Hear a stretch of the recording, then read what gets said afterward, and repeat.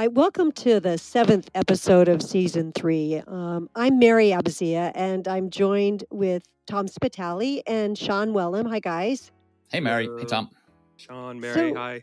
hello. So, we're calling this season the Marketing Casebook. And it is because we see so many recent examples of marketing success and marketing colossal failures that we're trying to always figure out what that means for our clients, especially to B2B clients, and what lessons they can take from that. So we thought this would make an interesting podcast season. So we are into this episode. And Sean, what is this one called? Tonight's episode 7, the case of the educated gamble. Okay. And Sean, what is this really all about? Well, gambling, taking a bet on the future, it's something that every business to some extent is involved in, because everything we know is about what happened in our past, and everything we're making decisions about is based on our future. So we have to try and look at how the future might be different from today to come up with great competitive strategies. So what we're going to focus on today, at least to start off this thought process, is a business that was built from $0 to $16 billion business in just 20 years, essentially by making bets on future trends over and over again. And that business is Netflix. I mean, some of the trends that they had to get involved in, it started off, they literally just said, we've got some money, we want to start a business. What can it be? And they looked at Amazon, which was making a lot of headlines in the late 1990s. And they looked at that trend, like internet shopping, internet purchasing will be a big thing. They wanted to get involved in that. Obviously, Amazon had sort of cornered the book market, so they wanted to move into films, maybe with VHSs. So that was the first trend that they bet on. They had some trouble with the bulkiness of a VHS, but they noticed the trend in DVDs and how DVD players were becoming a really hot consumer item. So they shifted their model to DVDs by post. They were ahead of that trend. They recognized that rent versus own would grow and accelerate. And we see that to this day, that people are renting the use of something rather than taking ownership of it. They also saw that subscription business models would beat transactional. If you think about today, how we consume music through Spotify and similar products, how we buy our software, Microsoft Office, and all of that is basically a cloud-based subscription model. And they saw that trend and were ahead of that. They also saw people consuming entertainment on laptops initially, but on other devices as well. They saw that the shift was moving away from television as the focal point and to a much broader range. And they bet big on that. And they also looked at how bandwidth would be increasing as streaming, to make streaming more viable. So they changed their business model again to focus on streaming rather than supplying DVDs through the mail or through delivery. So at every stage in their evolution, they were looking over the horizon and saying, what's going to happen next and how do we build towards that? And even though they're a great example and a huge success by any standards, every business can benefit from that little look over the horizon as to what's coming and how do we build our business and our offer and our products and our services to meet that. So the question is, how did they do it so well? Did they have a fortune teller on staff? Do they have a crystal ball? Fact is more prosaic. It's more of a process, right, Tom? Yeah, it's a discipline to try to do something very artistic, which is predict the future. But there's no doubt that Netflix has some kind of discipline in place, and we'll talk a little bit about at least our version of that trends discipline. But the idea of making it a regular habit to look at what's coming around the corner in your industry, what you think might be coming around the corner, and hashing it out and talking about it often, I guess raises the confidence. It certainly had to do so at Netflix, raises the confidence in taking some bold moves to kind of get out in front of these trends and to do some really big transformative things that have really worked out for Netflix.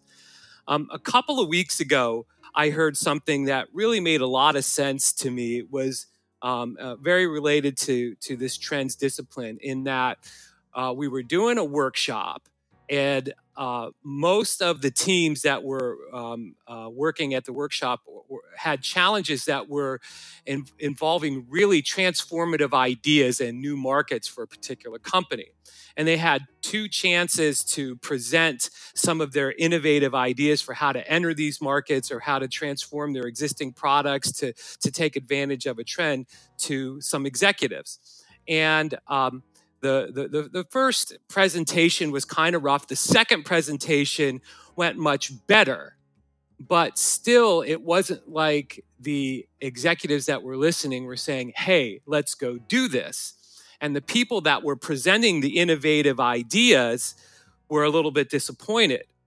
But one of the execs came back in, the sponsor of the whole program, and said something really profound. He said, look, these guys are paid to consider risks and manage the company in a direction that they're pretty sure that is going to be profitable. This is the first and second time that they're hearing about these innovative ideas.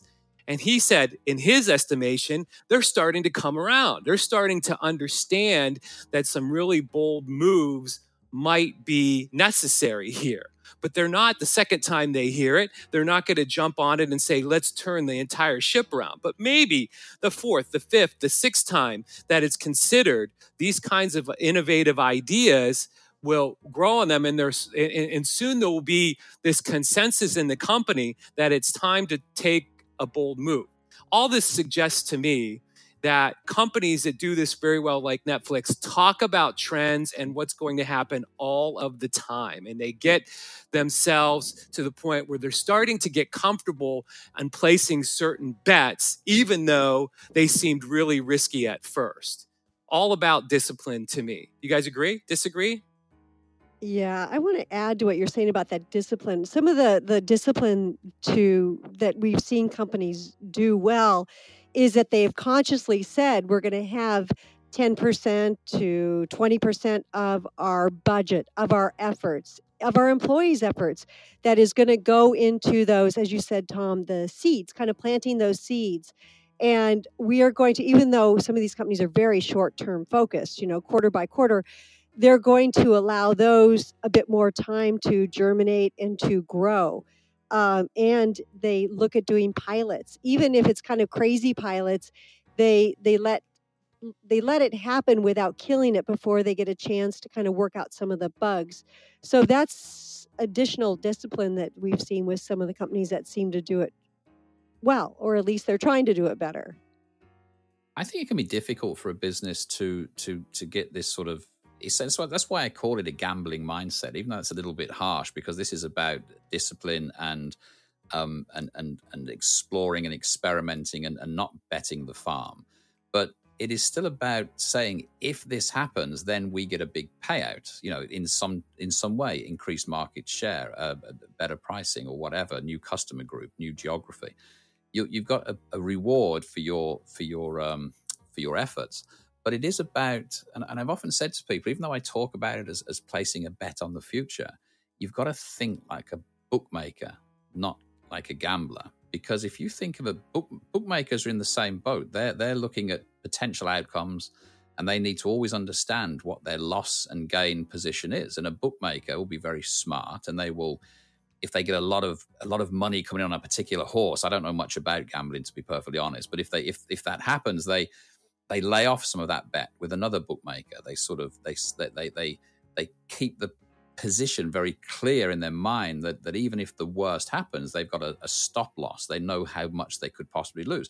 Same with the business. You don't put all of your chips on one spin of the wheel. You've got to be saying, if we think this is a potential, there's ways to explore. There's ways to dip your toe in the water. You can invest more time with some research. You can experiment. You can do some minimally viable products and start to get a confidence. I mean, at some point, you have to take the plunge, but this is not about recklessness. It's about that discipline of assessment, of testing, of experimenting, and finally taking the plunge. And of course, the future does belong to the brave. That's true. Most businesses that break through because they had the courage to do it. And in many corporate settings, you don't have that ability. You've got to be a fast follower, maybe, or you have to be very, very sure of yourself. But it doesn't mean you can't play in this space of anticipating the future. But discipline is the key, and assessing what you could lose as well as what you could gain, and making an informed decision. Yeah, I wanted to add to what you're saying about the educated gambler. It's funny. Some of the industries or some of the companies that we work with, they're engineering driven.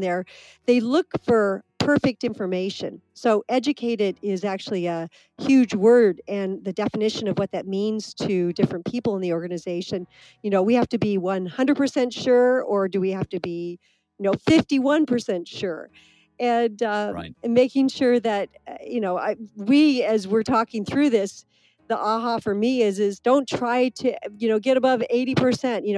Know that it's better than 51%. With some of the evidence, but that's the beauty of these types of things, and who wins in this kind of a game is gambling first with enough education so that you're not making a perfectly bad decision, but you're making one that looks like it might be a decent one to put your money on.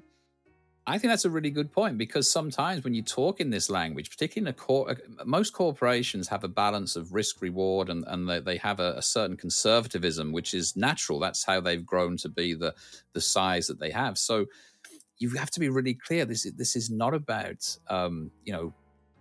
random wild acts of speculation. This is about taking those opportunities to at least test what the future might be. But yeah, certainly don't go in big. And even if you do, be ready to take some reversals. Part of the joy of succeeding in betting on a future trend comes with the pain of failing on a couple of occasions. You just got to manage both of those. I'll give you a quick story. I had a small investment mature years ago, and I had a little bit of cash. And I thought, well, I just want to stick it somewhere safe. So I looked at some stocks and shares, and I chose two. It was a very small amount of money. It's not a diverse portfolio. And I thought, I know I'm going to put my money in BP, because we're always going to need oil, right? And as the oil price goes up, and that was just before Deepwater Horizon and the massive blowout they had in the Gulf of Mexico, and their share price dropped to about 20% of what it was when I bought it.